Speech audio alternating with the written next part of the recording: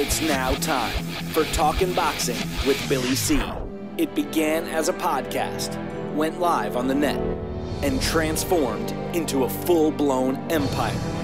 It's the only daily boxing talk show on the planet, hosted by the only guy with the balls to do it. Many have stepped into the ring. Many have tried to take the belt. And one by one, they've fallen. Another victim of the undisputed heavyweight champion of Boxing Talk Radio. Talkin' Boxing with Billy C is on now. My style is impetuous, my defense is impregnable, and I'm just ferocious. I want your heart.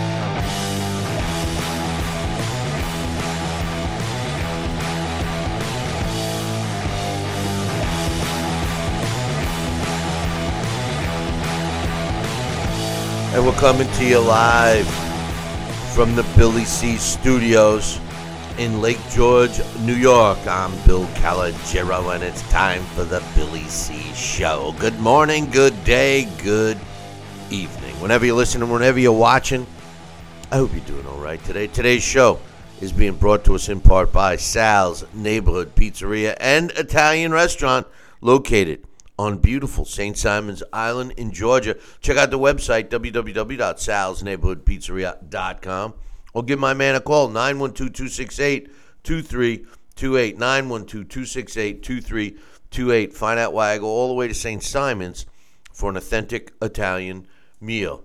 And today's show is also being brought to us in part by my book. You guessed it. My book, Tom Molineaux, From Bondage to Baddest Man on the Planet, is available right now where all good books are sold. And you can get a copy of this book right now while you're watching or listening to this show. All you got to do is go to Amazon.com or BarnesandNoble.com. Find out why I'm so adamant about getting the story of Tom Molineaux told. This is a guy that should be in our history books.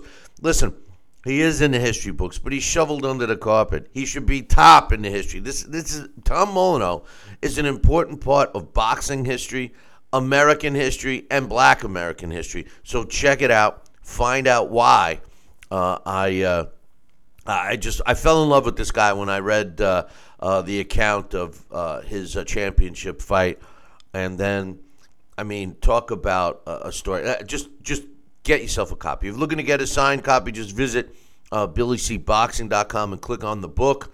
If you're looking to get multiple copies, just go to, just drop me an email, Billy@TalkinBoxing, TalkinBoxing.com. And, as I mentioned before, Amazon.com, BarnesandNoble.com both have plenty of copies available.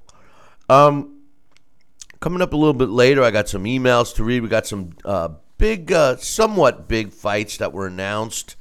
Some other fighters that won't say enough is enough. I got an assignment for y'all. Yeah. What I'm going to do is I was making some statements about a certain trainer that was showcased this weekend, and was telling you that this guy is cursed. Well, let's see if I'm right, because he'll be in the corner again this weekend. So we'll talk about that.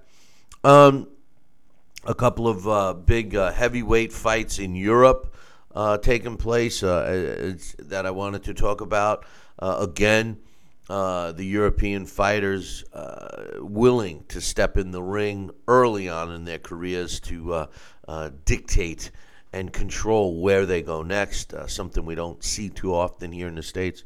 But first, I want to talk about some news that was released, and we will get more of it released towards this end here in the States, most likely today after our show airs. But it was announced or at least discussed in Europe yesterday, specifically England, that Eddie Hearn, who, as you know, is one of the top promoters in the world, clearly in England, but in the world, and he's making he has already promoted some shows here in the States, but he's talking about a big show in the summer And the talk is that he wants, in providing Anthony Joshua gets by his next fight, which is Joseph Parker, not this weekend but next weekend, and Dillian White, who fights this weekend against Lucas Brown, providing those two guys win, which it's assumed that they will, that they will come and fight here in the States. But here's the problem. According to Eddie Hearn, if Miller wins his fight, he's got a fight coming up, then he wants to put Anthony Joshua against Miller and Dillian White against Deontay Wilder as a co-main event. And then should AJ and Wilder win, then have the showdown that we all want in the late fall. My point right now, and we've been talking about this really last week, and we actually were talking about it again yesterday, there is no other fight for Anthony Joshua and Deontay Wilder except to fight each other. Now, this is assuming that Anthony Joshua gets by Joseph Parker, which, there's a chance that he loses. Let's be real. This is what we love about the heavyweight division. Deontay Wilder already did his part. He already did his part by beating Luis Ortiz. I don't want to see Deontay Wilder fight Dillian White. Yeah, it's a tough fight for Deontay Wilder. Sure it is. But that's not the fight we want to see. We want to see one fight in the heavyweight division. Providing AJ gets past Joseph Parker, we want to see AJ against Deontay Wilder. There is no reason that Deontay Wilder should even be asked to fight Dillian White. If anything, if Miller wins, let Miller fight Dillian White. Let AJ and Deontay Wilder fight, and maybe the winner of the two fights fight Dillian White. I don't know. But the bottom line is Deontay Wilder does not need to fight Dillian White now. Maybe you could have made that argument that it was a good fight a couple months ago, but not now. Joining me right now from St. Simons to get his thoughts is Sal Rocky Senecola. Sal, what's your thoughts? Deontay Wilder, know my thoughts, Billy. But Deontay Wilder as a co-main event, please. I'm sorry? I said what Eddie Hearn is suggesting is Deontay Wilder as the co-main event. No, it's pathetic. I mean, you said it in a nutshell. I mean, Deontay Wilder did what he had to do on his part to create the interest and stimulate more fans to say, hey, let's get these two heavyweight champs in the ring together. So he did his part. And now it's up to Anthony Joshua to do his part. And there's no other fight in the heavyweight division that I really want to see other than Anthony Joshua face Deontay Wilder for the heavyweight championship unification fight of the world. That's it. That's the one I want to see.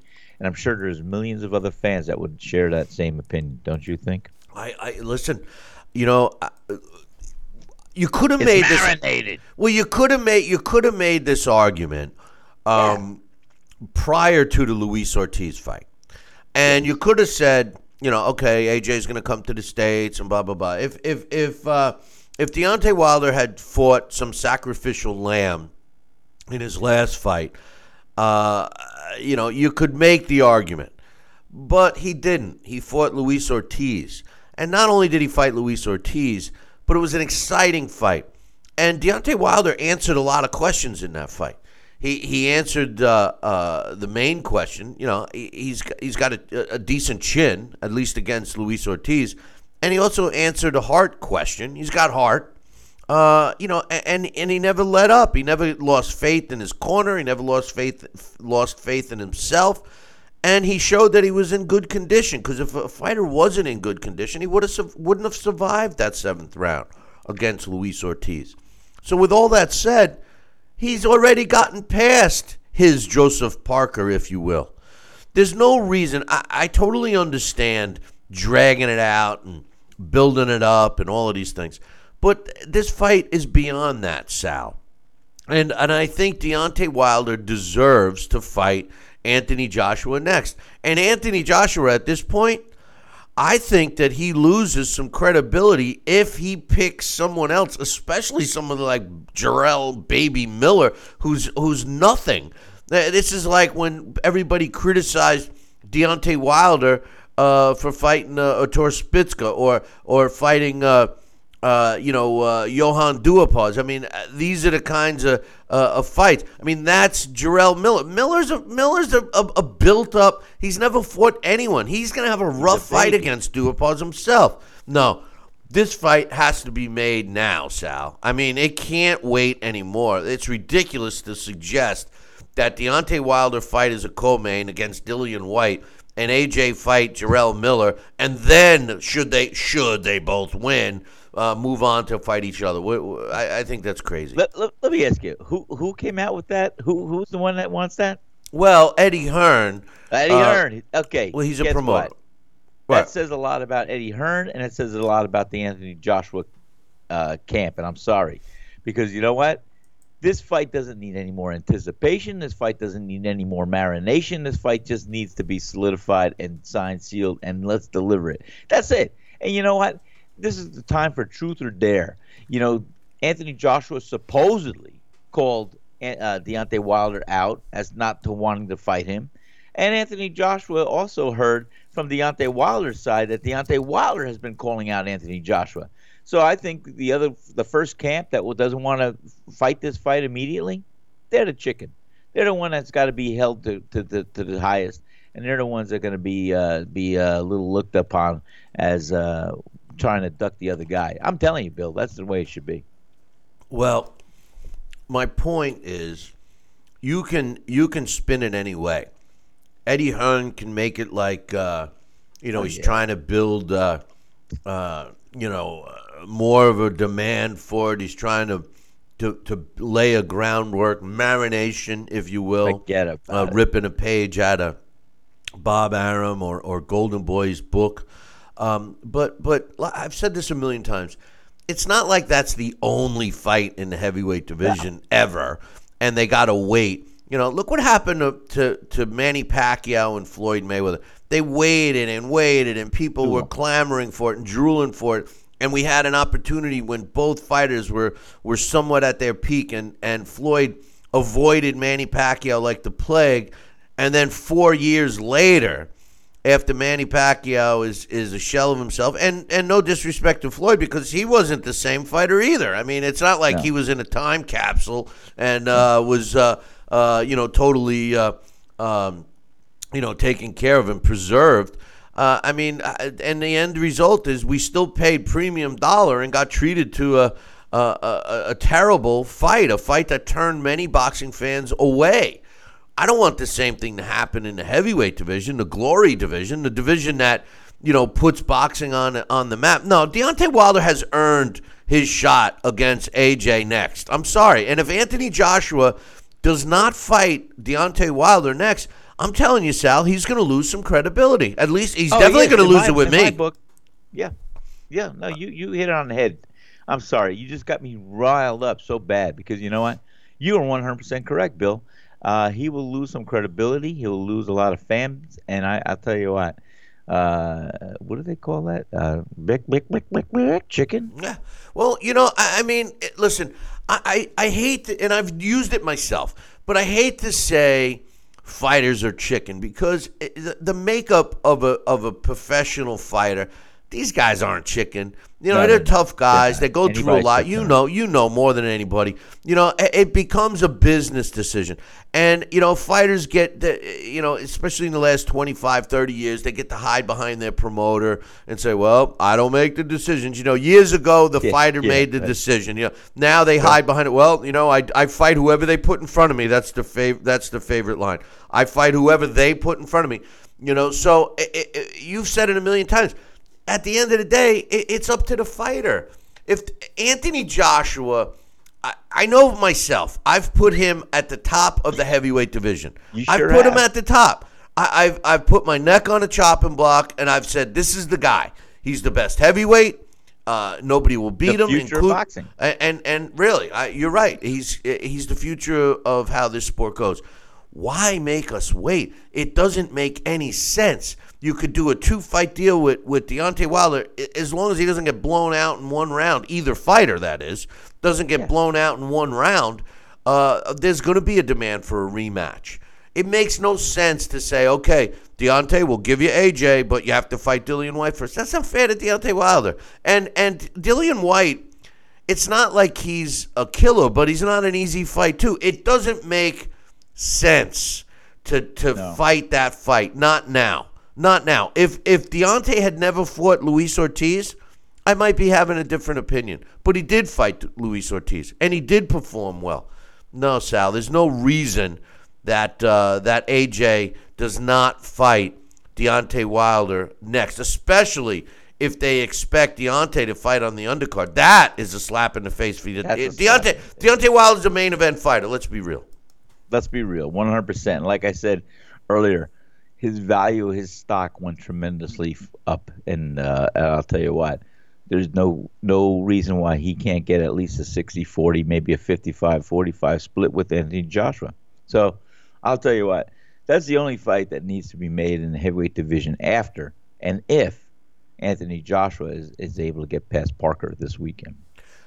Well, he's fighting next weekend, but next weekend. This weekend we got the Dillian fight. White against Lucas Brown, which let me tell you something.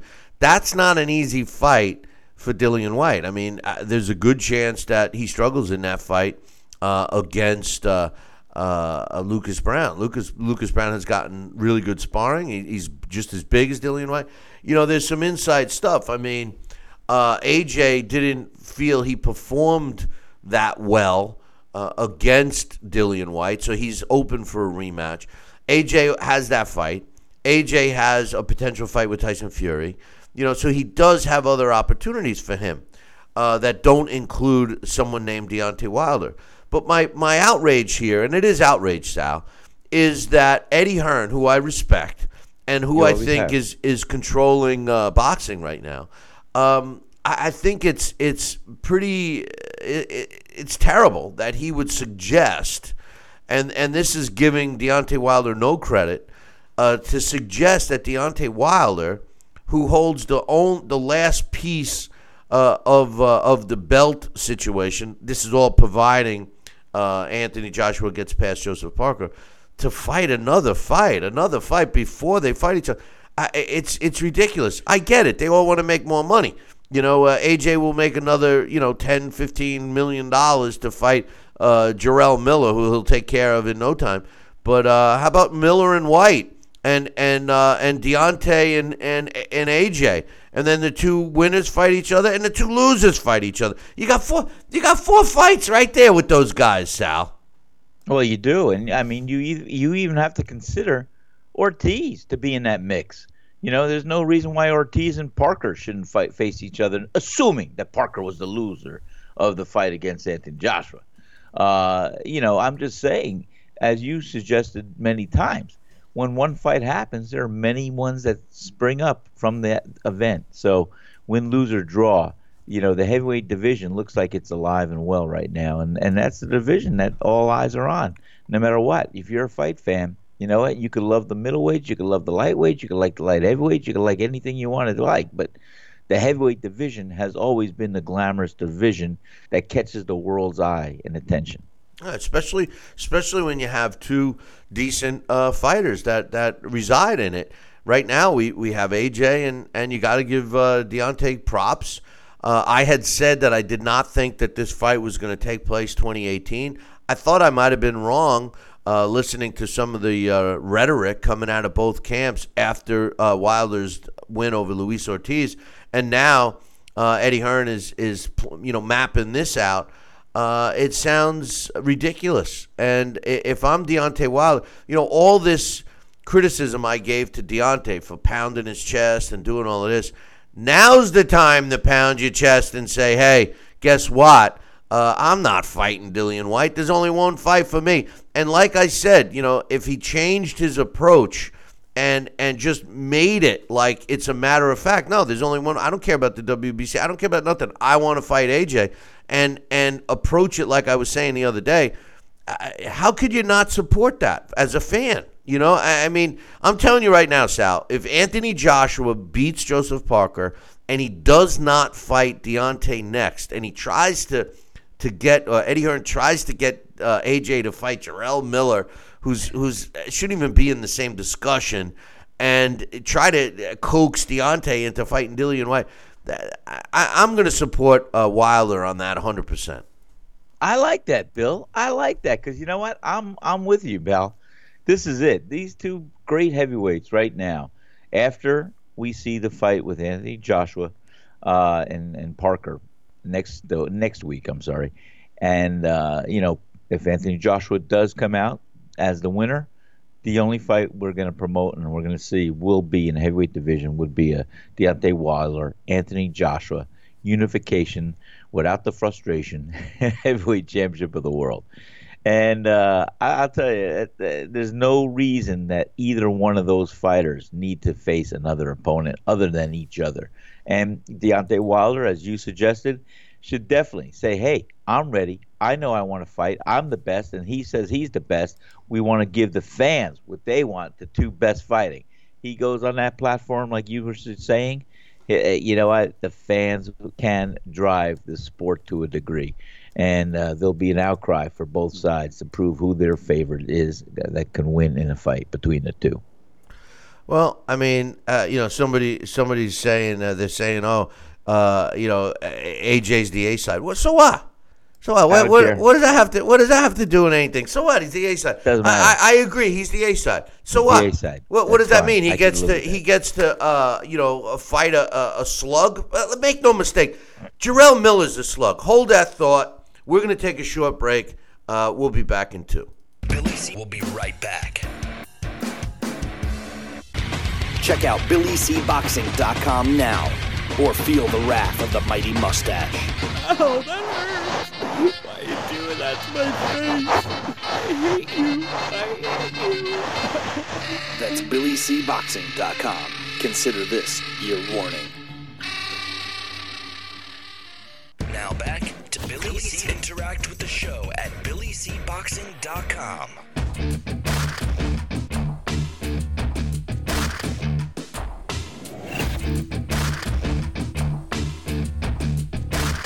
And we're back. You're watching and listening to the Billy C Show. Glad you could be with us. You know, I'm appalled at some of the comments that we're seeing right now in all the different chat rooms. I mean, we got some people saying, well, Wilder's going to be ringside for the Joseph Parker fight. He's going to come in the ring. And so, yeah, we'll see some WWE moves there. Other people are saying, well, he's the A side, so he gets to pick when he fights. And come on, that sounds like the whole Mayweather thing. Give me a break. You mean the A side, Sal? Like Canelo? Canelo's the A side. Made Triple G wait. Then all of a sudden Canelo's cheats, gets caught, and everybody's trying to forget about it. Everybody's saying to me, hey, you know what? There's too much money to lose, Bill, so maybe you better stop with the Canelo cheating thing. I'm like, what are you talking about? What do you mean stop? Why should this guy? Everybody is so full of crap, Sal. They talk about how they care about the fighters and the fighters' safety and this and that. Oh, they don't want you to knock a guy out anymore. They waive off fights and all of this. But they want to let Canelo fight even though he cheats because they don't want to lose the money. It's like what I had said to the ABC commission once about my idea about forcing fighters to have a head scan when they turn pro, so doctors could have an assumed good scan to compare a scan to. And he says, "Oh, Bill, that's a great idea, but what about the cost? It would cost too much. So don't tell me that you want safety for the fighters, but maybe not so much if it costs any money." How ridiculous is that, Sal? Well, Bill, I'd say the benchmark started to become a lower mark 20 years ago, and it's continuing its slippery slope downward. and because we've often, if you have your hands extended down to lift something or somebody up, it's one thing to another level. That's the greatness. That's what we try to achieve in a capitalistic society. But when you let the hands of those you're trying to lift pull you down, then there's something wrong with that momentum in that picture. And that's what's happened. The benchmark has been lowered across the board in so many ways. And, I don't think it's ever going to be able to reestablish itself at another level. And as you said, there have been trade-offs. There have been concessions made, and it's always to accommodate the masses instead of sticking to what's in the best interest of the few. No, but I know. My I'm not point, trying to do a political turnaround here. I know what you're saying, and I follow you, and I feel your pain because it's true. Why should we have to suffer? And they're talking about an A side and this side. When fighting was great, there was never an A side or B side. I mean, there was, but it wasn't spoken about like, well, he's the A side. You just assume. Guess what? The champion, he's going to come in the ring second. The champion, he's going to get his name announced second. The champion's going to have, it just happens that way. Yeah, well. Now. Yeah, but what's worse is the fans expect. And let me tell you something. If you go and watch old footage, they used to bring the champion in first. He was the one announced first.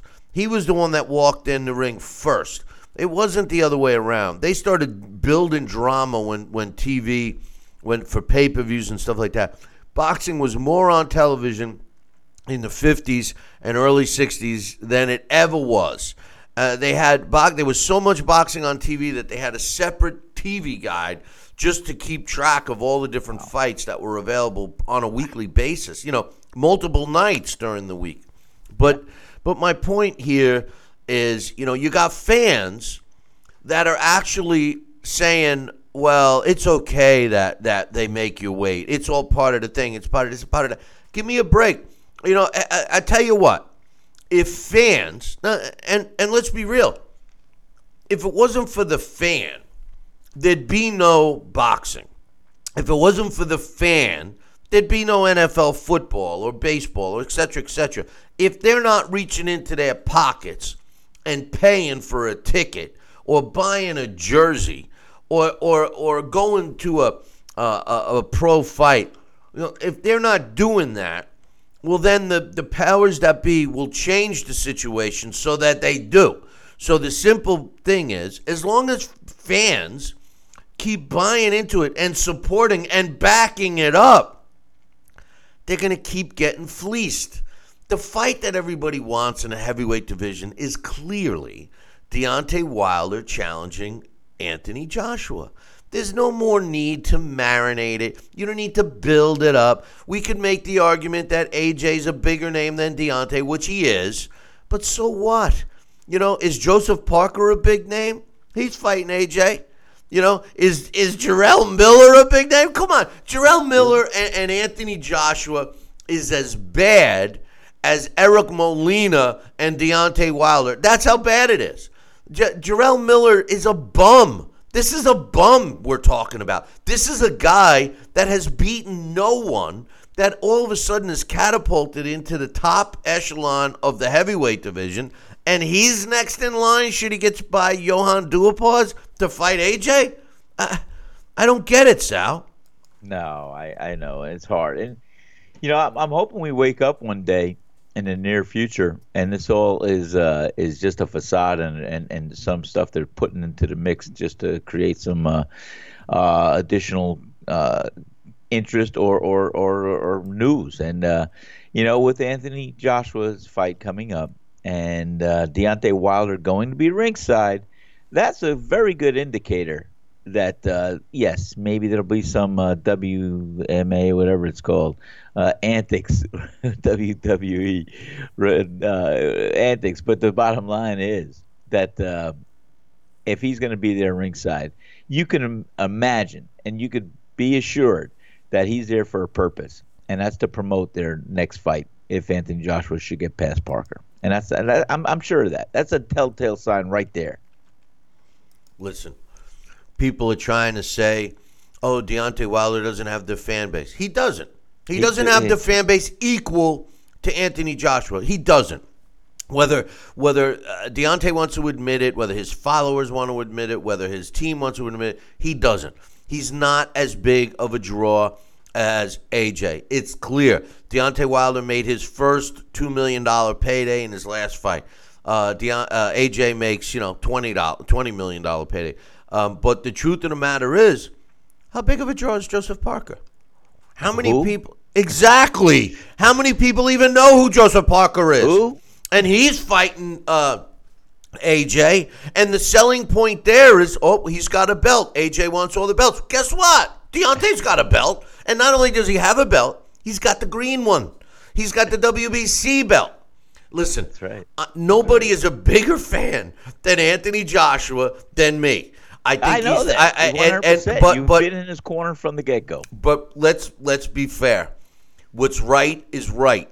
And the bottom line, should Anthony Joshua get past Joseph Parker, the two what-if fights, Parker, AJ, and Wilder-Ortiz, would have already taken place. We do not need to be spoon-fed another joke matchup between AJ and the bum, Jarrell Miller, and then Dillian White, who's basically a better version of Derek Chisora.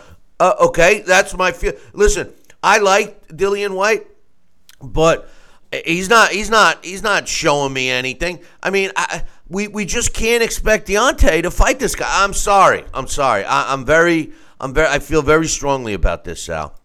I know you do, and I hear you. I can appreciate it. Let Dillian White and Baby Miller fight each other, and then let the loser of next week's bout fight Ortiz. And you got a round robin right there, like I said. And then let those two fight, and then they can fight. The winner of that fight. You got 3 fights until one of those guys get a shot at the heavyweight championship. And by that time, it should be unified between Deontay Wilder and Anthony Joshua. I'm telling you, you got 2 years of heavyweight battles. Number one. Number two, if you want to even see a real unique spin on this thing, why don't they have a contract in place? Not only for a rematch clause between Deontay Wilder and Anthony Joshua, but a third potential fight, a rubber match, if the second fight takes place and the other opponent who lost the original fight, or the first fight, won that fight. They'd have to have a 3-fight contract, and that would be a unique clause, and that would be a year and a half of heavyweight championship fights that we could see, while these other guys are trying to get in there too. Listen, I have the heavyweight rankings right in front of me.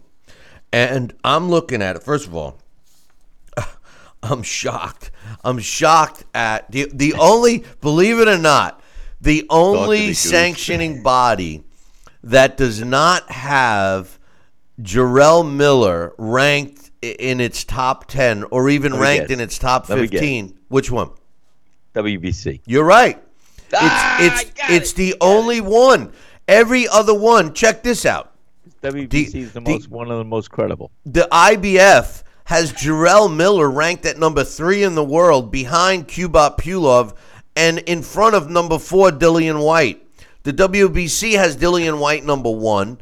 The WBA has Jarrell Miller at number 3, Dillian White all the way at number 9. The WBO has Jarrell Miller number 3, Dillian White number 4. I just don't understand how Jarrell Miller is even ranked in as high as he is. This guy has I can't even tell you one name on his resume that makes money. It's called money under the table.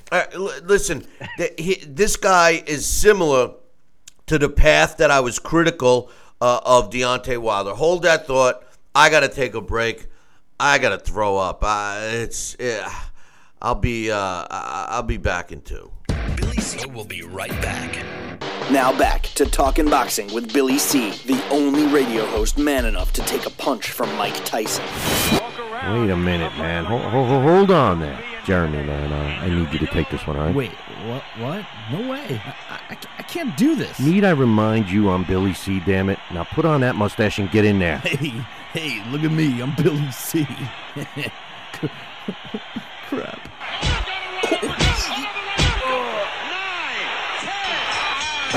The undisputed heavyweight champion of Boxing Talk Radio. It's Talkin' Boxing with Billy C. Now back to Billy C. Interact with the show at BillyCBoxing.com.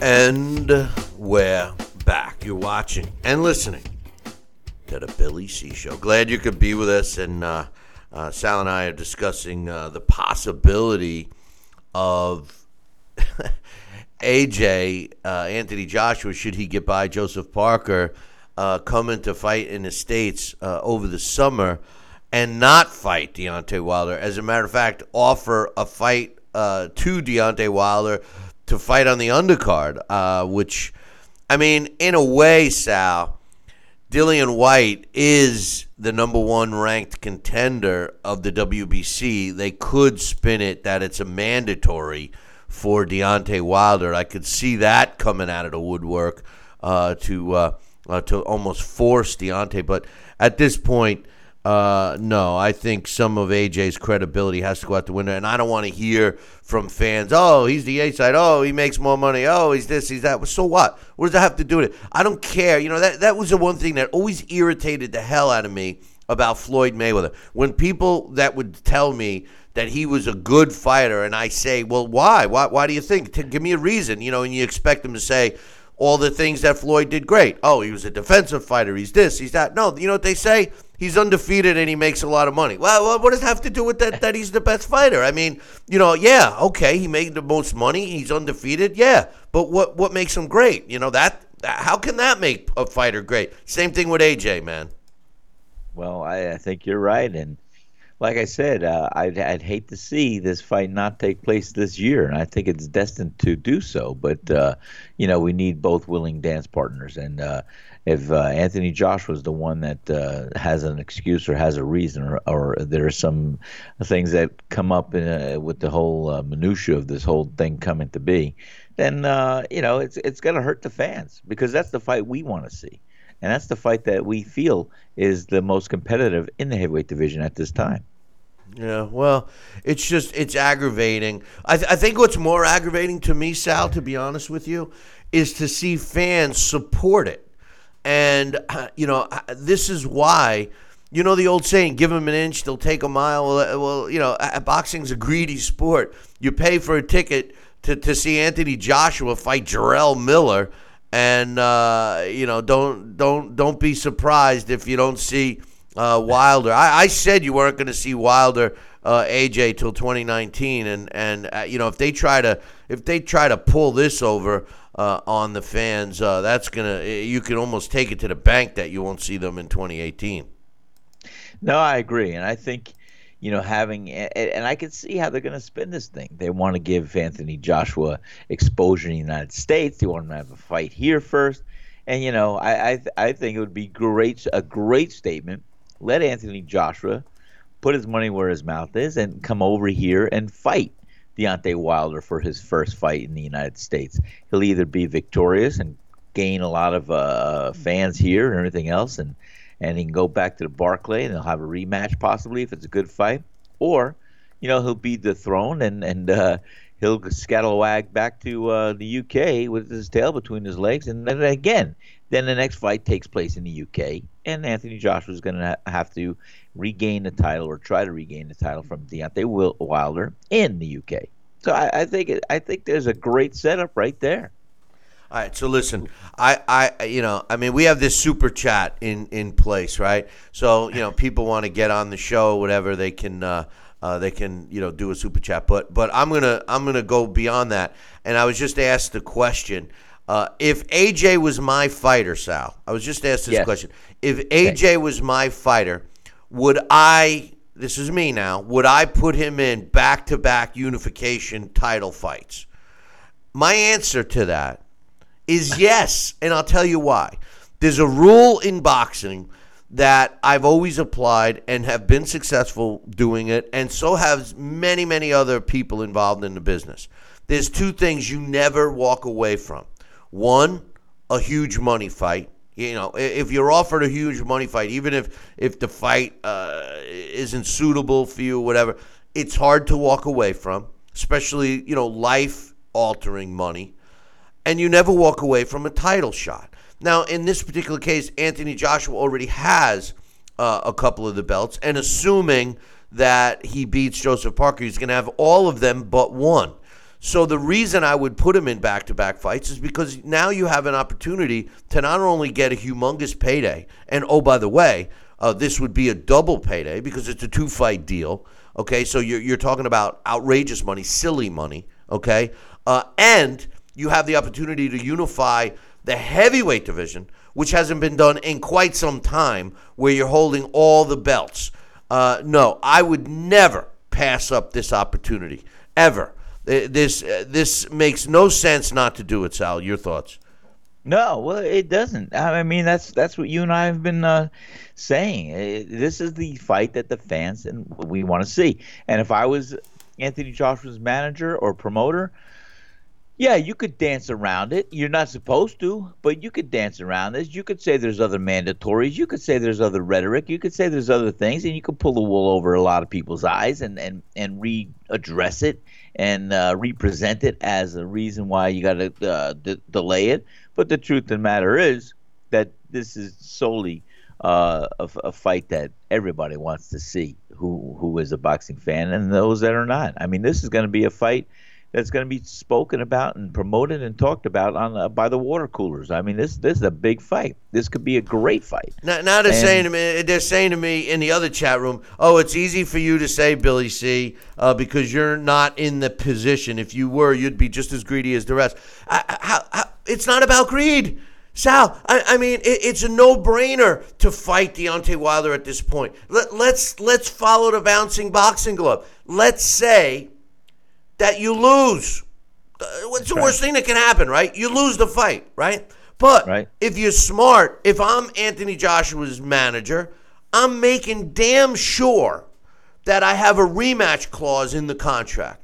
So off the an ironclad rematch clause, regardless of who wins. So at the minimum, if you lose the first one, you're getting another shot in the second one.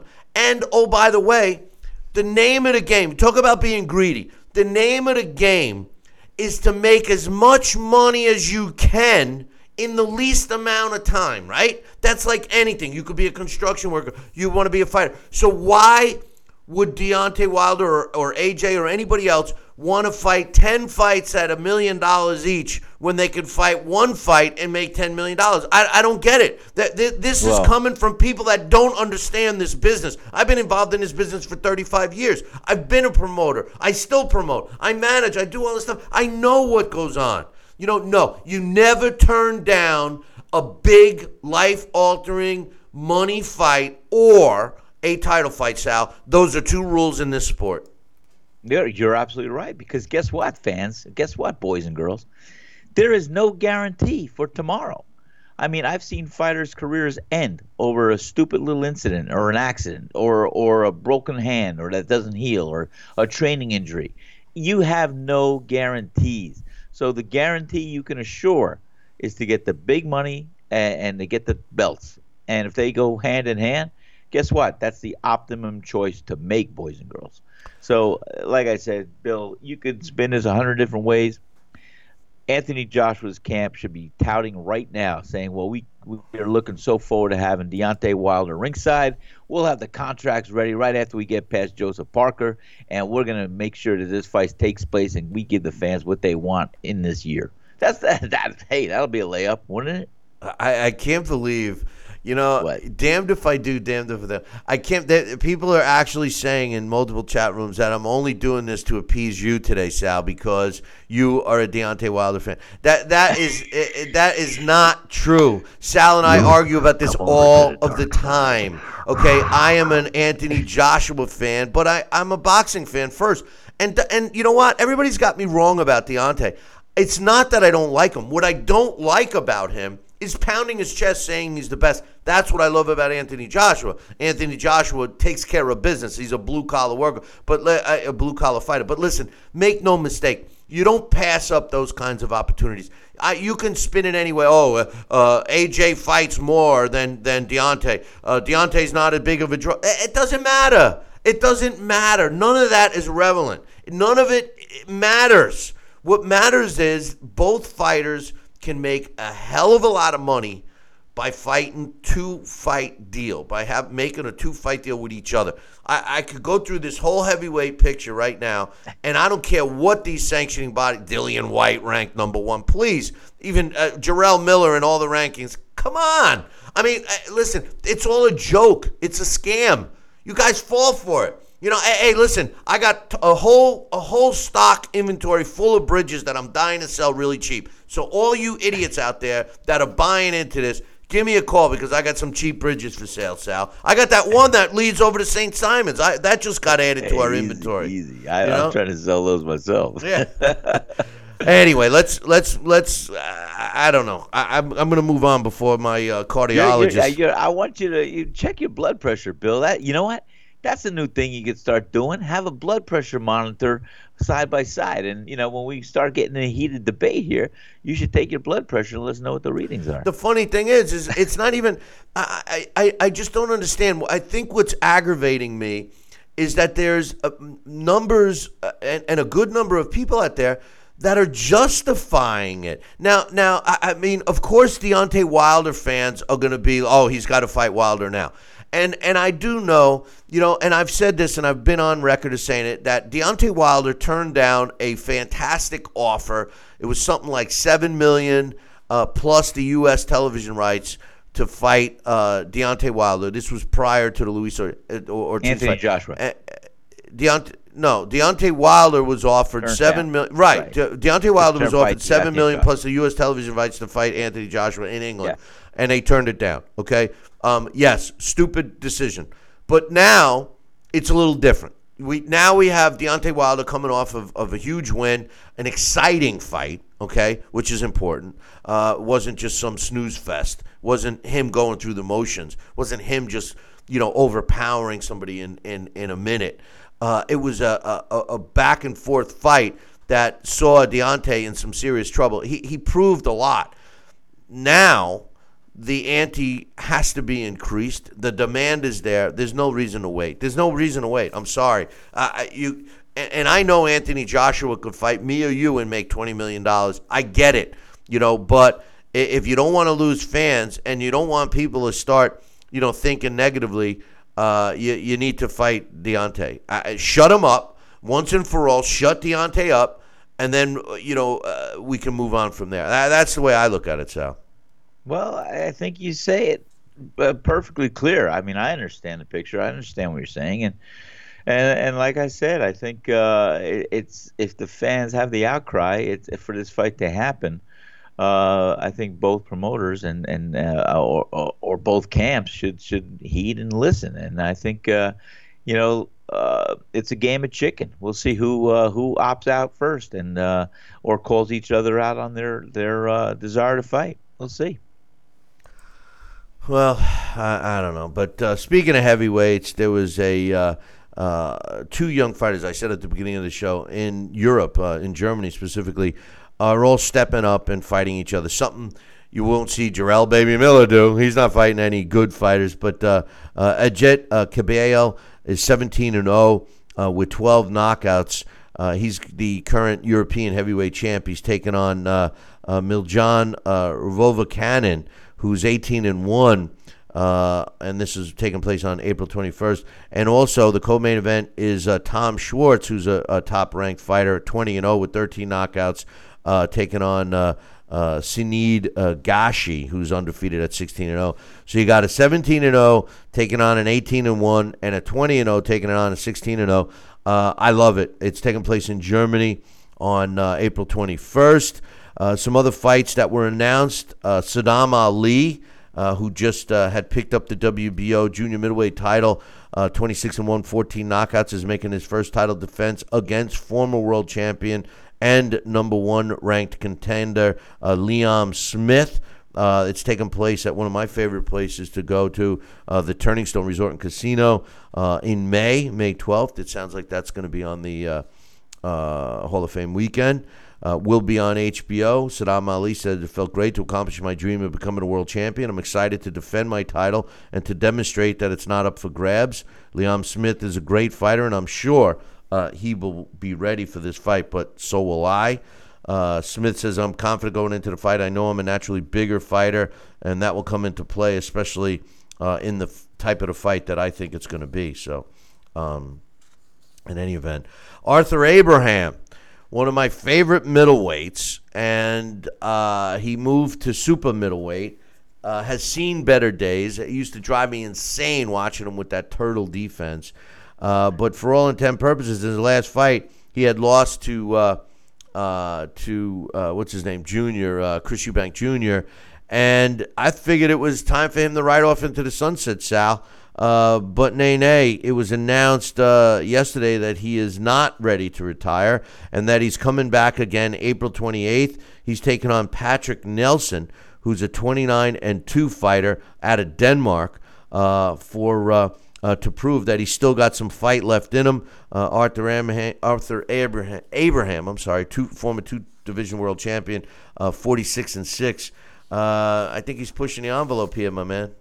Oh, I think you're right, pal. And we'll see what happens there. I think you hit it right on the head, though. That's a tough one to look at. We also had the WBA. I got some emails I want to read, but the WBA has ordered at least negotiations for their mandatory title fight. The current champion, Kirill Relika, is supposed to take on number 3 rated Edward Troyansky, and Daniel Roman taking on the interim champion, Moses Flores. Both of these fighters have been ordered to start negotiations. They gave each of them 30 days to come to an agreement. Otherwise, both of those fights will go to purse bids. So we'll keep an eye on that. Okay, I just wanted to say, you guys heard me criticize Don King's main trainer, Stacey McKinley. And when we were breaking down the Amir Aman fight, I said the reason why I was picking Ramirez, and I happen to like Amir Aman, was because of Stacey McKinley. He's got this curse. And sure enough, Sal and I were talking about some of his stupid instructions telling Amir Aman to save his right. Don't throw your right. Don't throw your right. And he's still telling him this after the 6th and 7th round. And the fight is dwindling away. I mean, the stupidest advice I've ever heard. Well, check this out. It was announced yesterday that challenger Isaac Ekbo for the he's going to be challenging Tyrone Zouge for the super middleweight title. He's 32-3. He's from Nigeria, and his gym partner Rafael Mensa, who's 31-0, who's also taken on a champion in Alberto Machado in the super featherweight division. Both of these guys are now under the Don King banner and will be training with Stacey McKinley for their first upcoming world title fights. Ekbo will be fighting Sunday in his rematch against Tyrone Zouge. Mark my words. Keep an eye on the results of this fight. Stacey McKinley, the curse. It's in. Both of these guys are going to lose, Sal. What do you think? I think, I'll tell you what, I'm curious just to see if that formula does come to fruition. We'll see. I don't know. We'll see that, pal. I think that's a good call. We'll see if we'll see if McKinley is that bad of a curse. But anyway, oh boy, I don't know. I tell you what, though, whether he is or not, I wouldn't want him in my corner. I got a couple of emails. Let's start with my man Jesse. He says, "Hey, Billy C and Sal, excellent bout between Ramirez and Amir Aman. Ramirez showed heart and determination. He has flaws. He must correct, like." He doesn't move his head that much. He's slow with his lead shots, and he's not too accurate. He missed very badly on some shots on Aman, who has great reflexes and speed and accuracy. Yeah, well, listen to what you're saying. You're saying that he missed badly on Amir, who's got great reflexes and speed and accuracy. That's why he missed. You got to give Amir Aman credit. He says, but he wasn't consistent with his punches. Don King even said that. He's talking about Amir. He wasn't consistent because he was listening to stupid Stacey McKinley in the corner. But anyway, He says Jose's mandatory Regis Progress went to talk to Bob about the fight, but Bob said, let's build this fight up. I disagree. They should fight within the next 5 months. I do agree that with you that Roach works better with fighters who are aggressive, maybe because he has more to work with those fighters. In the late rounds, Roach told Jose to throw his jab and go straight right down the middle. And Jose followed the instructions and had good results because Aman was tired standing there and he had his right eye shut. He says, I didn't watch the Gavadzik fight. I hope he gets Adonis Badou-Jack winner, which he is their mandatory. Like I've always said, this marination process is BS because, Sal, every time a big fight takes place, another one is there after. What do you think? Oh, you said it all the time, and you say it all the time. I'm sorry. And that's exactly what happens. One fight takes place, it spawns off another fight. And we see, when we look for continually sharpening the point, and that's what the divisions are trying to do.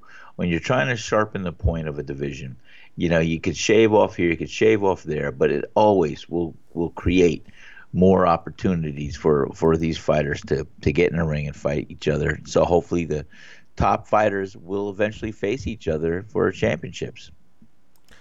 Well, it's comical. What's even worse is that the fans seem to accept it. But anyway, and as far as Freddie Roach is concerned,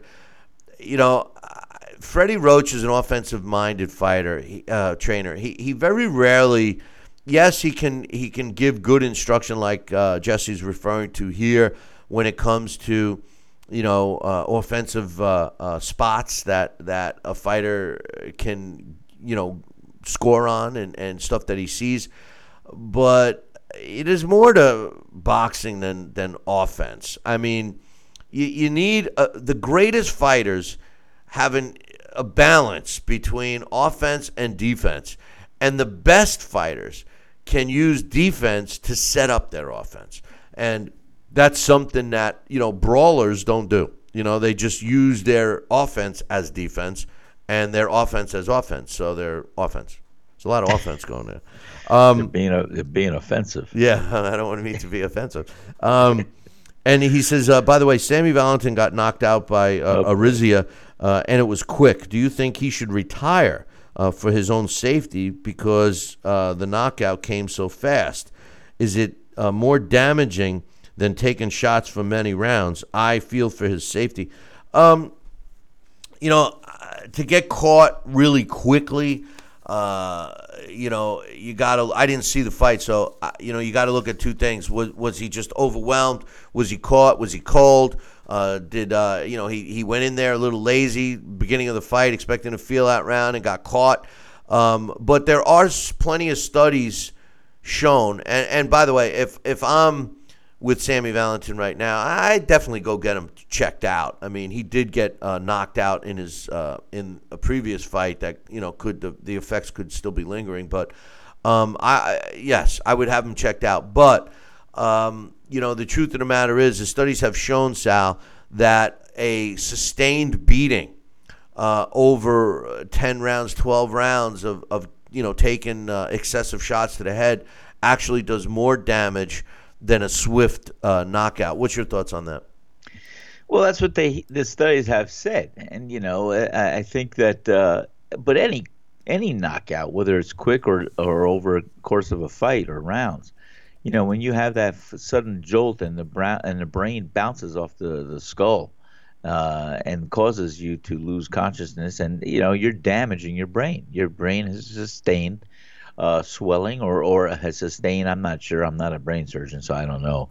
And I didn't stay at the Holiday Inn last night, so I really don't know because it is sensitive. But I will tell you this: any time that you're knocked out, it's going to cause brain damage to a degree. You're losing some cells, you're losing some things, and the brain is something that doesn't regenerate itself as easily or at all. And so the more cells you lose, which you can make an argument over a course of a 10 or 12 round fight, if you constantly get jarred and are taking blows, you're constantly getting knocks and losing cells. And, I truly believe that there are those fighters or those athletes that are predisposed to that kind of head trauma that may offer to heed them in the future or give them trouble in the future than others. I mean, you want to look at a classic case. I mean, Jake LaMotta.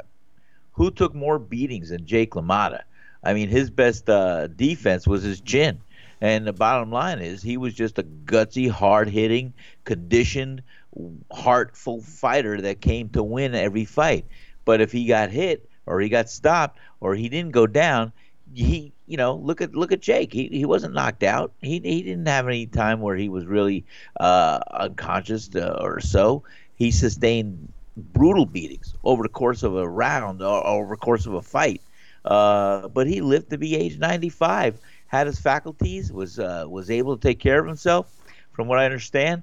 And that shows a case in point or an argument right there. No doubt. But, that's why I keep saying that if fighters had a head scan on file, you can't just go by what the book says. Everybody's is different. Everyone's uniquely different. And that's why I'm saying certain people are more predisposed to trauma and damage than others, I believe. And your case in point, Billy, you said it right there. Everybody should have on file a benchmark MRA of their brain to see where it is that they could pull up anytime they're after a brutal fight or anytime they were knocked out, and do a comparison, get an in-depth look at what's going on in their brain. You said it right there. That's a great scenario. But then again, because that might cost somebody money, Sal. They don't want to think of the safety of the fighters, But hold that thought. I got some more emails.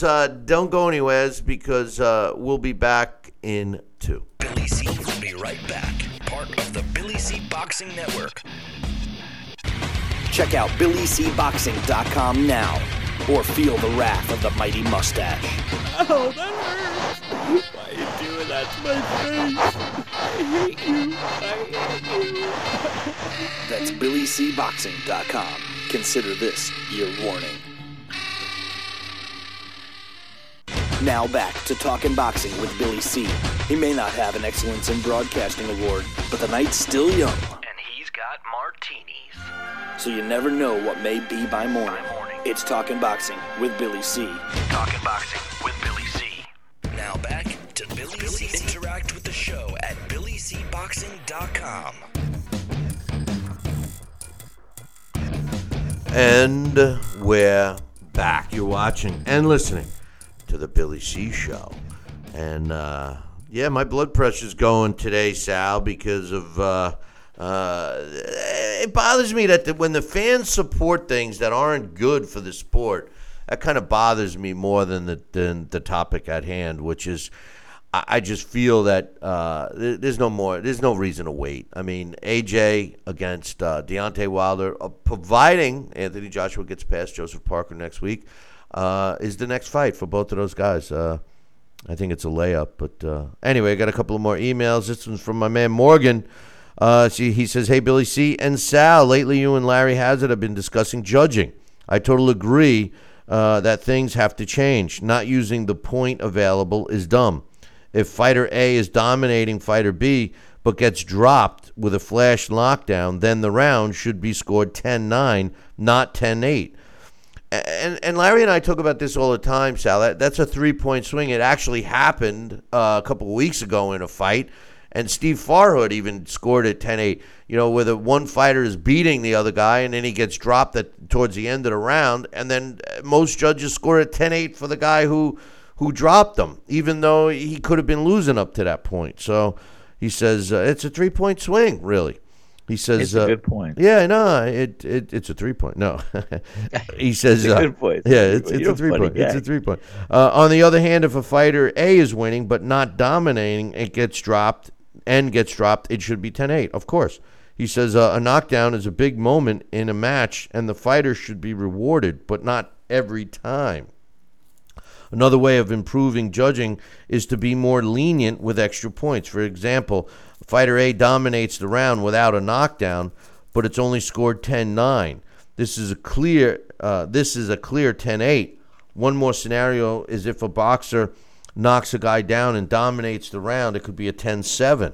I'm also in favor of more even rounds. I'd rather see a fight decided on 2 or 3 points on a 2 or 3 point round than being decided on the round that could have went either way. See, that's the main issue. Great email, Morgan. Yes. And that's Larry's point all the time. You know, if a fighter is dominating, like let's take that round that Luis Ortiz fought Deontay Wilder. Many people felt that it was a 10-8 round, which it should have been. I mean, he battered Wilder from ring post to ring post. Now, if he had knocked down Wilder stayed on his feet, but if Ortiz had knocked down Wilder, in that case, you could have justified scoring that round 10-7. I'm just using that as an example because it's fresh in our minds. So, you know, that's a good point. And then the other thing is exactly what Morgan says here, Sal, is that, you know, if you have a fight, 10, 12-round fight, and there's a couple of rounds where one of the fighters dominated and you're scoring at 10-9, 10-9, 10-9, and then the other guy loses because the 1 or 2 close fights went his way, or the other guy wins because 1 or the 2 rounds were close and the judges gave it to him, but earlier in the fight he was dominated by his opponent. Sometimes we don't get the scores right. And I agree that the points have to be used, don't you think, or no? Well, I think the points have to be used. And, you know, I'll tell you what, I look at fights a little differently when I started looking at each round as 3 sub-rounds. And like I said, if I you know, I really can't enjoy a fight totally if I sit down and score it, because I want to see all the nuances of what a fighter's thinking and doing and how it looks like, and I want my opinion and human error and come into play of judging who I think won a fight. But when you're judging a fight, you look at I now look at a boxing round, which is 3 minutes, 3 sub-rounds, and then the 2 out of 3 majority will win, or if they're a draw, it's a draw.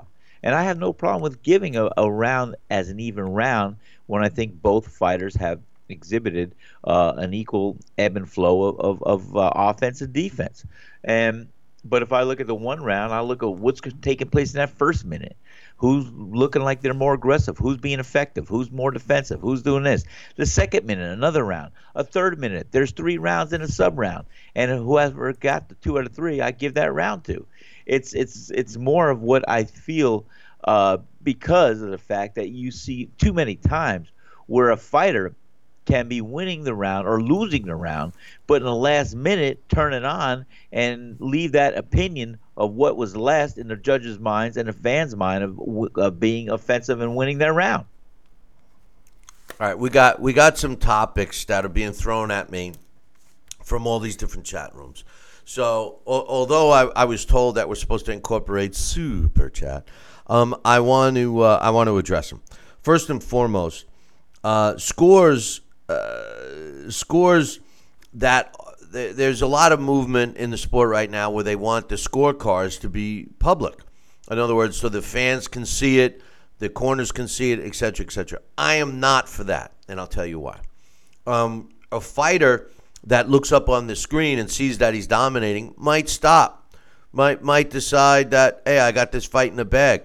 You know, I'll never forget Oscar De La Hoya. You got this fight coached the last 2 rounds, and he loses the last 2 rounds, loses the fight.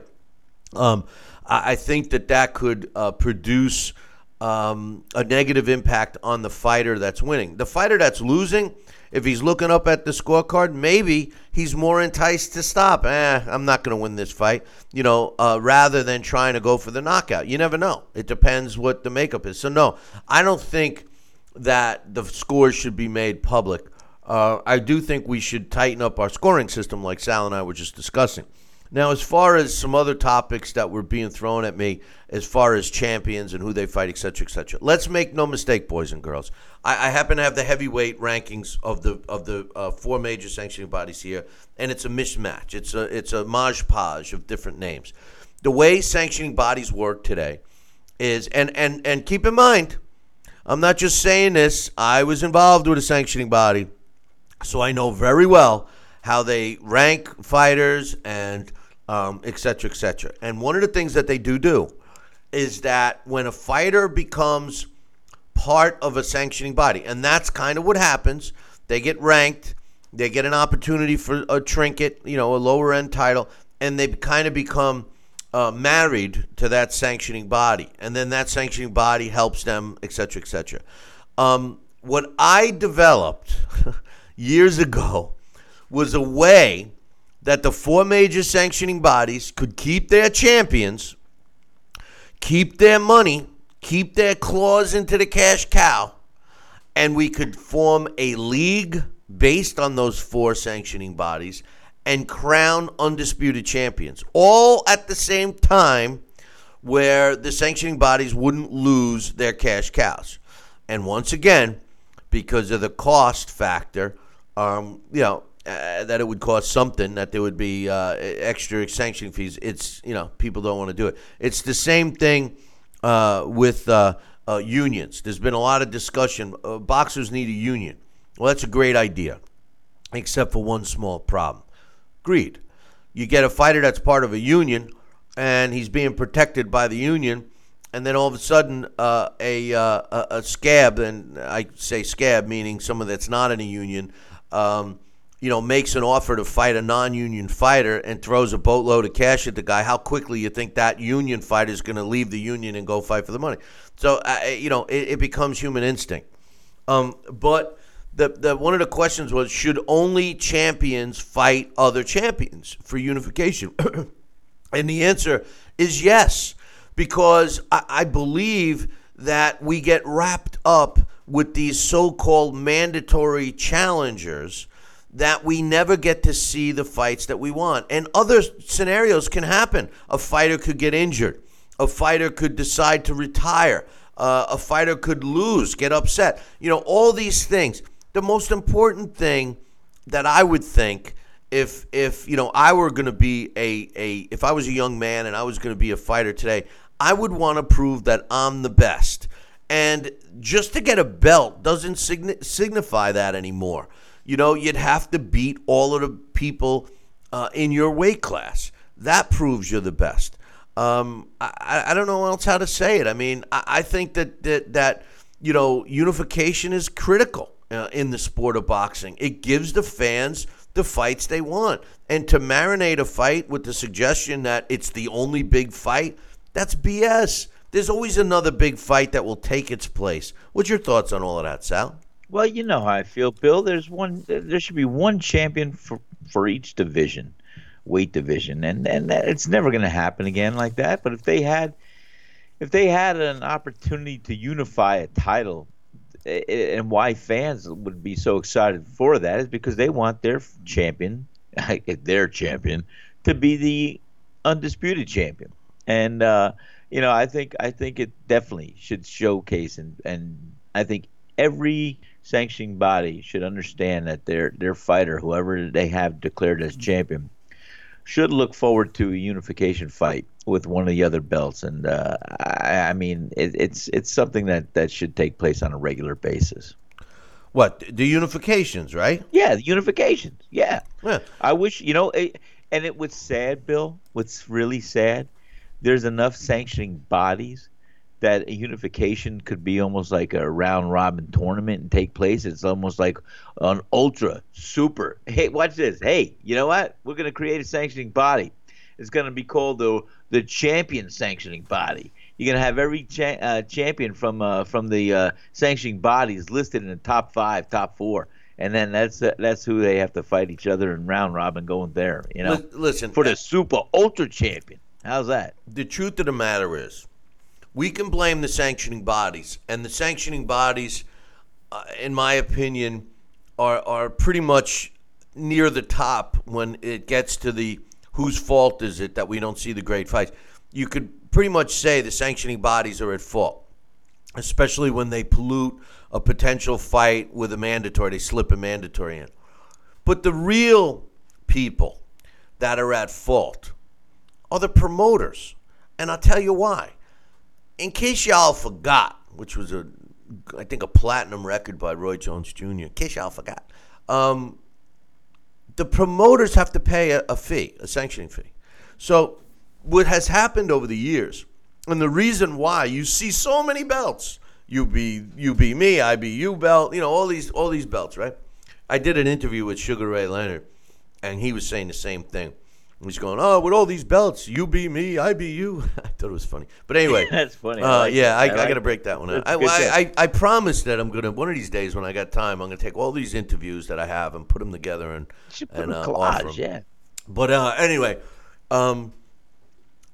the promoter who is in a position to put on a championship fight, and keep in mind now, just like the kids get their participation trophies, promoters today, because they don't really promote, and just like television networks, they feel they can't sell a fight unless there's a title on it. So number one, it opens that door for a title. So the casual fan doesn't know what title. All they know is that there's a title. Have you ever seen when these fighters walk into the ring now? They got to have 9, 10, 12 people carrying all the belts that they have. And they're not even a world champion yet. And they got a dozen belts, But it's a joke. But what happens is a promoter, let's say, wants to go to a major sanctioning body, just for argument's sake, let's say the WBC. And they say, hey, we got this fight. We got so-and-so against so-and-so. And the fight's approved by the WBC for a regional title or one of their many titles, not a world title, right? And they say, okay, this is how much the sanctioning fee is going to be. And the promoter says, whoa, I can't afford to pay that. So what the promoter does, he goes to one of these cheesy sanctioning bodies. He ends up getting a title put on the line for a fraction of the cost, and the casual fan, all they know is that it's for a such and such title. There's no value. So really what these sanctioning bodies have done is actually devalue the belts. And by having all these other belts, continental, intercontinental, European, blah, blah, blah, all these belts, it's interim. It's simple supply and demand, Sal. Yeah. When there was one belt, somebody was talking to me the other day about Henry Armstrong. Armstrong held 3 belts in 3 different weight classes simultaneously. Now, if you think about that today, it won't happen. People might, well, here's the thing. People might, it won't happen. But people might not realize how great of an achievement that really is. And the reason is because the weight classes are separated by a healthy trip to the bathroom. And back then there were only 8 weight classes. So to hold 3 simultaneously is quite a feat. That's why it'll never be done again, ever. Never. And not only that, but most sanctioning bodies won't let you compete in multiple weight classes. So, just to, when you look at, A, the number of fighters there were during that time, and B, the amount of weight classes there were at that time, and C, there were only 10 top 10 contenders. There wasn't 40 or 50 guys, No. So I mean, it's all relative. So that's what it aggravates me, because technically we have better athletes today, but we have a watered down system, so we can never, that's why, how do you really put them in perspective? You got a guy that wins a belt. Manny Pacquiao wins 8 different world titles in 8 different weight classes. It sounds great, but how do you put it in perspective? Did he unify 8? No, he did not unify 8. He won world titles in 8 different classes, but it's not like he beat everybody in every weight class and then moved up. He didn't. He picked up a belt and then he moved up. Similar to what Mikey Garcia is thinking of doing. Beats one guy, picks up a belt, gets the tag, and then he moves up. It's not like he cleaned out every division. And I think that matters, don't you? Oh, of course it does. I believe it matters tremendously. We should do an exercise one day, Bill. We should form our own world sanctioning body and call it the WBS, and that would stand for World Bill and Sal Belt. But we could say BS has another connotation behind it. But the bottom line is, what would it take for you and I to form a sanctioning body besides money? What are the steps? You know the mechanics of the ins and outs more than I do. It's a lot of applications, a lot of paperwork, a lot of things, but it takes mostly a lot of money. That's all it takes. That's all it takes. Listen, this is the joke, and I hate to make fun of it because it's my sport. But all it takes to get involved in the sport of boxing, right? But Sal, this is the sad truth. I know. All it takes. Let's form our own sanctioning body. What does it take? Tell me. All it takes is money. All right. All it takes is money and willing people to pay a sanctioning fee. But when you look at the sport of boxing, if you take any other sport. And I know somebody's going to say, well, that's a team sport or whatever. You take football or you take baseball, or you take basketball, whatever. In order to get involved in that sport, all right, you really got to start as a youngster. You need to play the sport. You need to learn about the sport. And you move on, and you might, play through high school. Maybe even you're good enough to play college. Maybe even get into the pros, whatever. Then maybe you get into coaching if you're on a football team, and you're not big enough, you're not strong enough, whatever. You get into coaching, or you buy a team, or whatever the case is. But your background is in the sport. I've never seen anyone involved in any sport other than boxing that doesn't have a background in that sport. Boxing is the only sport that Joe Schmo, who never put on a boxing glove in his life, never even watched a boxing event, could not only become involved in the sport as a promoter or a manager or anything like that just by having actual money in a checking account and writing a check. But the saddest part is that, forget my background in this sport.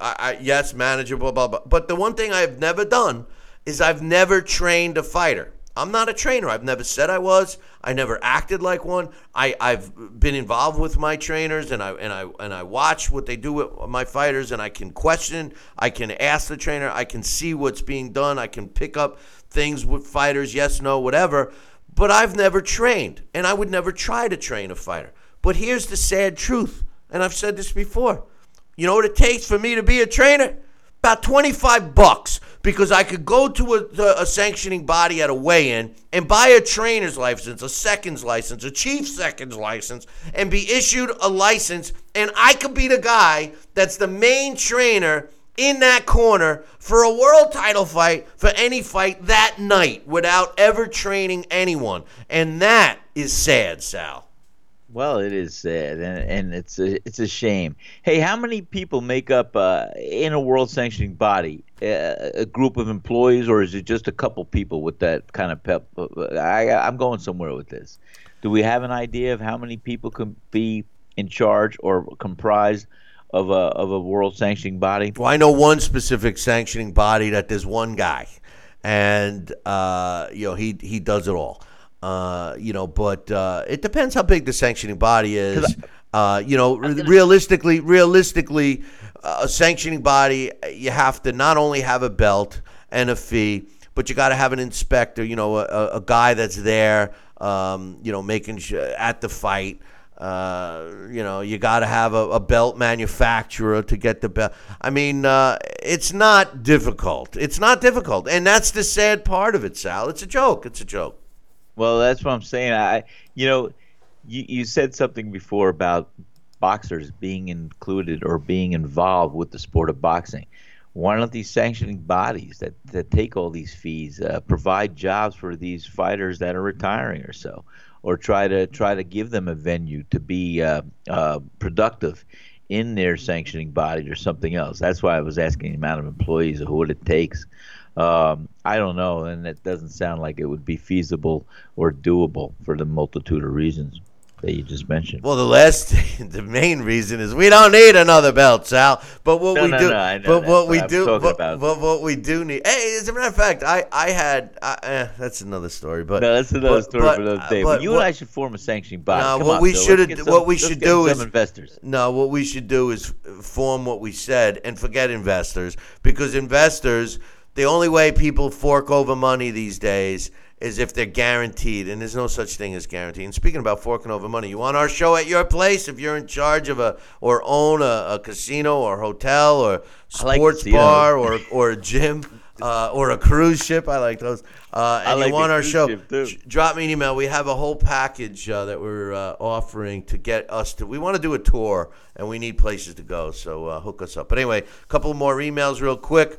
This one's from my man, Coach. He says, hey, Billy C., it seems the WBA may have seen the light, mandating fights like super bantamweight Daniel Roman taking on Moses Flores, and lightweights Kyril Relik going up against Edward Troyansky. Gotta love it when the sanctioning bodies make fighters actually fight. What's your thought? Is this a fluke? Or have they truly seen the light? Listen, the WBA has been claiming that they want to clean up and get rid of the interim belts. I think they're on their 4th year already, and they still have interim belts. I would love the fact that they have real fighters fighting real fights. The question is how real is a fighter with a 27-1 record or a 25-0 record or a 22-2 and 24-2-1, just like all these fighters and names? How good are they? Who are the people that they fought? When you look at these sanctioning bodies and their ranking system, which, I happen to have the heavyweight list right here, it's sickening.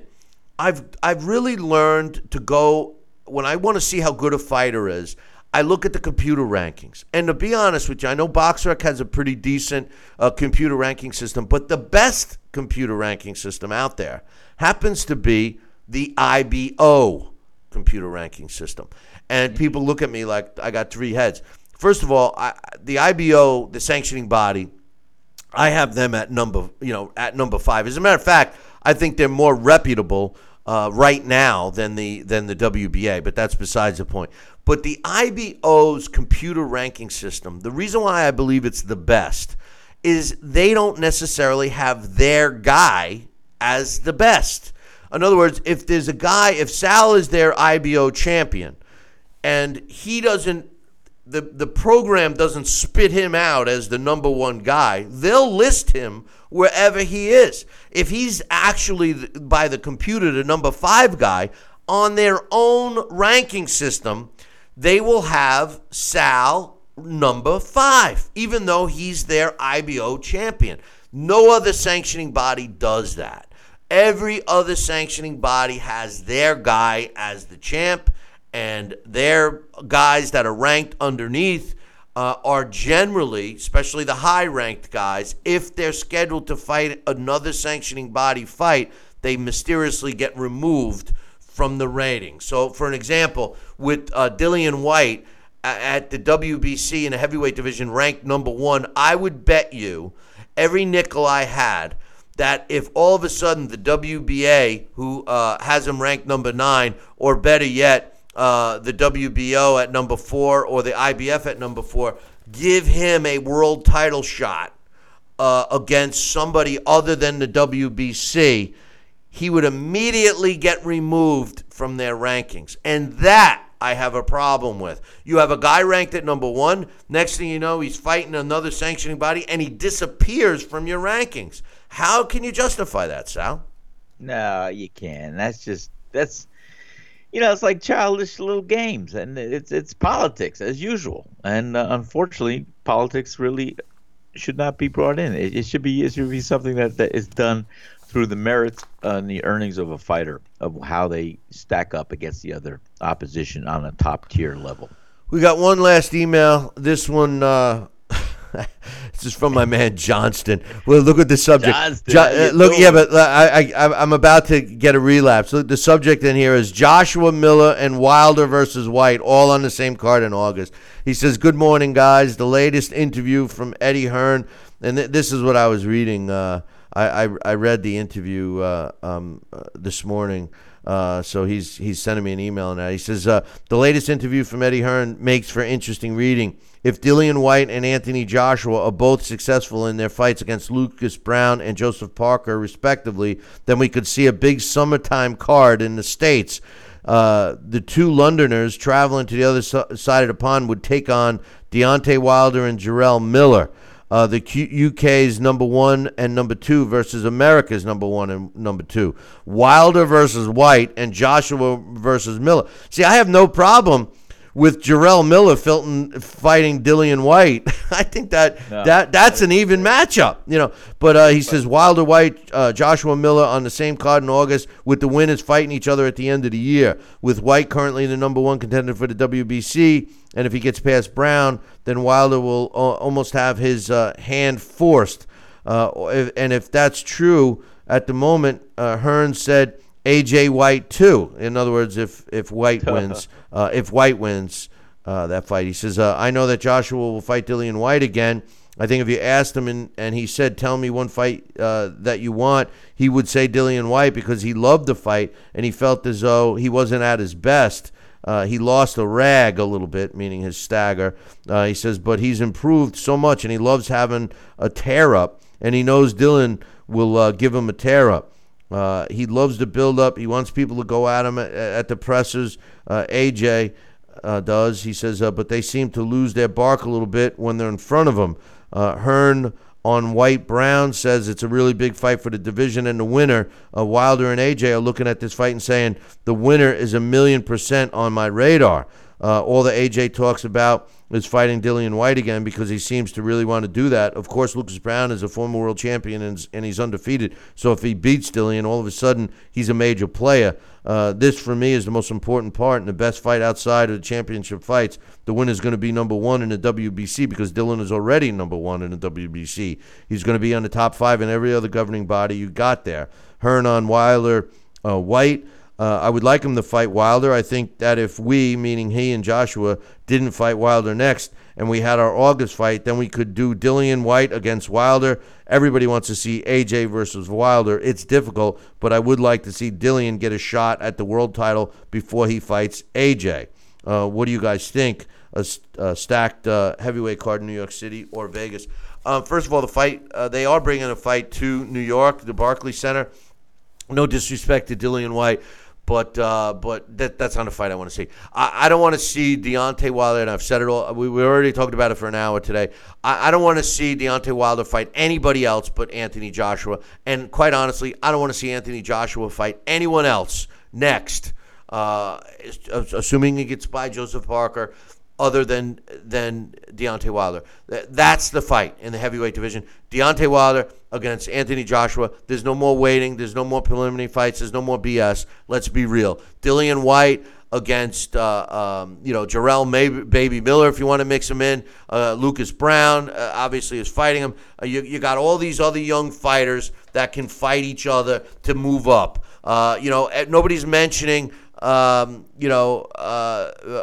Pulev. He's another good fighter. Dominic Brazil, another good fighter. Luis Ortiz, if he's going to continue, let's not forget him. What about Alexander Povetkin? These are all legitimate contenders that should be fighting each other to position themselves for a title. You see, what happens today is you get a bum like Jarrell Miller who's fought nobody in the top 10 or 15 of any of these sanctioning bodies, and yet he's at number 3 and number 4. And I just don't understand. Well, I do understand because they get paid off, but I don't understand how a fighter can move so quickly up in the ranks in a sanctioning body when they've never fought a guy above them on the ladder, Sal. That's the way a contender system should work. Oh, absolutely. I agree with you 100%. And, it's hard to really present it any other way. I mean, that's the reality. That's the realistic picture that I see and I share with you. And it's unfortunate that, they buffalo the fans and people that believe something other than the difference of what you do to show that the cream is rising to the top and the two best fighters will ultimately be vying for a world title. And here's what else you get. If they that's first of all, boys and girls, if you're not old enough to know, that's how it used to be. You used to, the system, the sequence would be you walk into the gym as a kid and you start boxing, you become an amateur. You fight as an amateur, you become a pro. Then you work your way up to become a prospect. Then after a prospect, you become a contender. And then you climb the contender ladder until you become the number 1 ranked contender, and that's who the champion fights. The champions used to always fight the number 1 guy. Now, if you listen to the wording, the champion gets to fight the first available contender in our rankings. First available? You mean like if he's going to Disney World or something, he's not available? Or, if he broke his toenail, he's not available? Or if he won't agree to the purse, he's not available? What kind of BS is that? Listen, the best way to get the best fighter, and here's what it eliminates. If you make fighters climb the ladder and beat the guy that's positioned above them, then when you have them fight a champion, or even a number 5 guy fighting a 4 guy, or a number 2 guy fighting a 1 guy, what you end up with is a good fighter. You get these Jarrell Millers who have been hand-fed cupcakes, and he certainly looks it because he's a cupcake away from 600 friggin' pounds, all right? I mean, the truth of the matter is that you develop a good fighter. Yes, there's risks that you lose. So what? There's nothing wrong with a loss. It shouldn't diminish the value. I know it does, but it shouldn't. And then when you get these title fights, you end up with a good fight. Instead of getting a guy, a Deontay Wilder, for 39 of his 40 fights has fought slugs, bums, and he destroys them all. And then he finally fights a good fighter, and now you can give him accolades. But before that, did he really earn to be, what he said he was? The Jarrell Miller, did he earn to be a top contender? Even Dillian White, did he earn it? Yeah, he fought Anthony Joshua, but come on. Show me these guys climbing the ranks. Show me them fighting other contenders. They don't. When a fighter gets into top 10 status, they avoid other top 10 contenders. They wait and wait and wait, and eventually their number's called, Sal. That's the way the system works. Well, you said it right there, and you spelled it out for everybody, and that's how the system works. It's nerve-wracking because it is nerve-wracking. I know that, but it's not going to change either. Well, it's not going to change when fans accept it. Well, they it's buy not into going to it change. And they believe it because it's what they are being told, and it's what they believe it that it's people go through the path of least obstruction. Yeah, but Sal, and you know what? Sal, we've had this discussion. When I put the analogy with another sport, okay, if you're going to be talking football or baseball, and your team plays the worst team every week, or if it's baseball, every series is against the same team over and over and over, and you're slapping the crap out of them every single week, and you finish your season undefeated. Are you really the best? I mean, would you watch it anymore? If your team was playing the same team every week, the same crappy team every week, and you could almost bet your last dollar on the fact that you're going to win every week, would you think it's the best team? Would you keep watching? The answer is no. Of course you wouldn't. Money. No, of course you wouldn't. But the truth is that's what happens to boxing fans, and they accept it. I love when people start explaining to me how the system works. Oh, that's not how it works, Bill. The reason why it works like that is because you got to build momentum. You got to do this. You got to do it. You don't have to tell me how the system works. I know how the system works. I'm just telling you how you can make this sport great again by, forcing fighters to fight. It's a simple formula, Sal. No, I agree. And it is. You just said it. Force the top fighter to fight each other and whittle it down. Let the cream rise to the top the way it always has in the past. And, you get the best contenders, you do it. I mean, you said it evenly and easily. I mean, to get a title fight, you had to be ranked in the top 10 of the world. And the number 1 ranked contender, you had to defend your title every 6 months against the number 1 ranked contender in that division. And then in between the title fight against the number 1 ranked contender, you could choose to fight anybody in the top 10 to defend your title and get some money and get a good payday. However, if you chose to fight a person outside the top 10, you would fight a non-title fight. So, there's so many ways that there were good rules and regulations in the past that were in effect. But as I said, through the years, you lower the benchmark and you change the rules, you change the games, you have a different way of doing things, and it's to appease the masses as far as maybe not the fans as much as far as the lucrative dollars that are in the game of boxing with all the sports hands that may be being fed. Well, I just want to say this. I do have the formula for a league that would work in professional boxing. But the sad thing, I'm looking at one of the chat rooms and somebody's trying to explain to me why a fighter's on the A side and they have the money, they have the fans, blah, blah, blah. Well, let me tell you something. There would be no defined A side if fighters climbed the friggin' ladder of contendership. Yeah. There wouldn't be, because they would be equal. The guy that climbs a ladder that starts out at number 10 and beats everybody in front of him until he's number 1 is a damn good fighter. And if that guy all of a sudden gets a shot at the title, this isn't going to be an unknown coming in from left field like we see today. You know, you get a guy all of a sudden, oh, our champion's fighting so-and-so, and you're like, who's this guy? You know, and you have to look him up. He's 28-0, and you never heard of him. You never heard of any of his fights that he ever had. He fought in some country you never heard of. You know, I mean, come on. You know, if a fighter is climbing a ladder, you know who he is. And it eliminates the BS of an A side versus B side anyway. You know, it's gotten so intricate with the greed factor, Sal, is I'm surprised this sport's even still working, to be honest with you. Well, it's going to work, and it's going to always have, like I said, its spin. But, you know, the good old days, when you were ranked in the top 10, the only way you could move up is if you fought one of those top 10 contenders that were above you. And you would choose. You would say, "Hey, I'm number 10. I just earned the top 10 ranking. I want to fight the number 1 ranked contender. I want to fight the number 5th ranked contender." And then you would move up. It doesn't mean you'll take his base, but you will move up the ranks, and that's the way it used to be.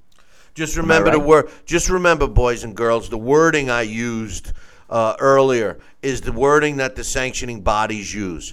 They're mandatory is against the next available fighter. Available. Wow. You know, which is BS. You know, a mandatory should be number 1. The guy that's number 1. Hey, listen, I even in the heavyweight rankings right now, you look at the IBF. You got Cuba Pulev ranked number 2. You know why he's not number 1? Because there's nobody in the number 1 spot. It says not rated, meaning they don't have a guy in the number 1 spot. So how can that be? Don't you move everybody up 1? If you don't have a guy in the number 1 spot, doesn't number 2 automatically move into number 1? Please, you know what that means, boys and girls? How much money can you put in my envelope and slide under this door to make me put your fighter in the number 1 spot? Come on.